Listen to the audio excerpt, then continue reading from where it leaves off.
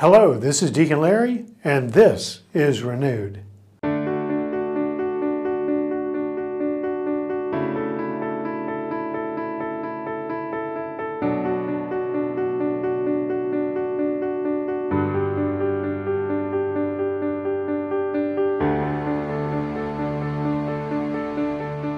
Greetings.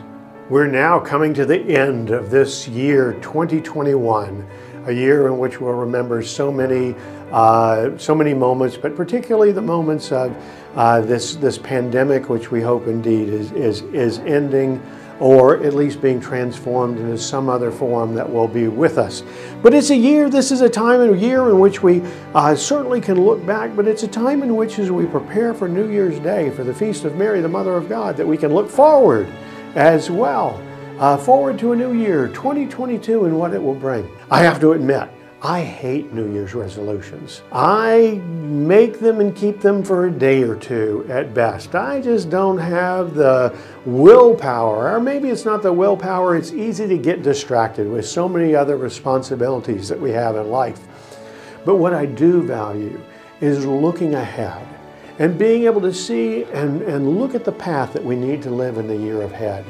And so I won't make a resolution to say that I'm going to diet in this way or I'm going to keep my exercise program up. But what I would say is this is a year that God has given us as a gift, day by day, the wonderful gift of time.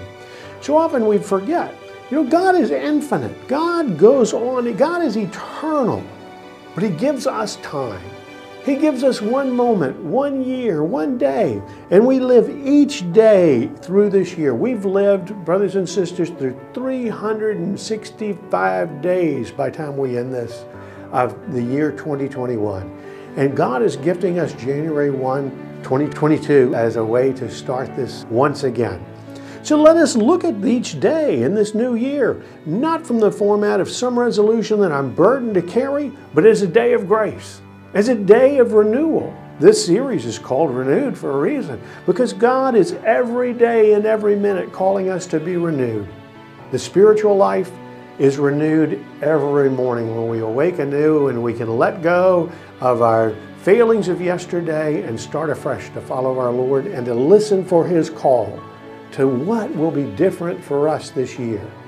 If there's one thing I can look forward to in 2022, is that when we come to the 31st of January in 2022, I pray that God will have given me the grace and that I will have had the strength, and all of our brothers and sisters in our community and throughout the world will have had the grace to be different, to be better at loving, to be more peaceful, to be more humble, to be more grace-filled as we interact with one another, and that we may embody the love and mercy of God in a new way.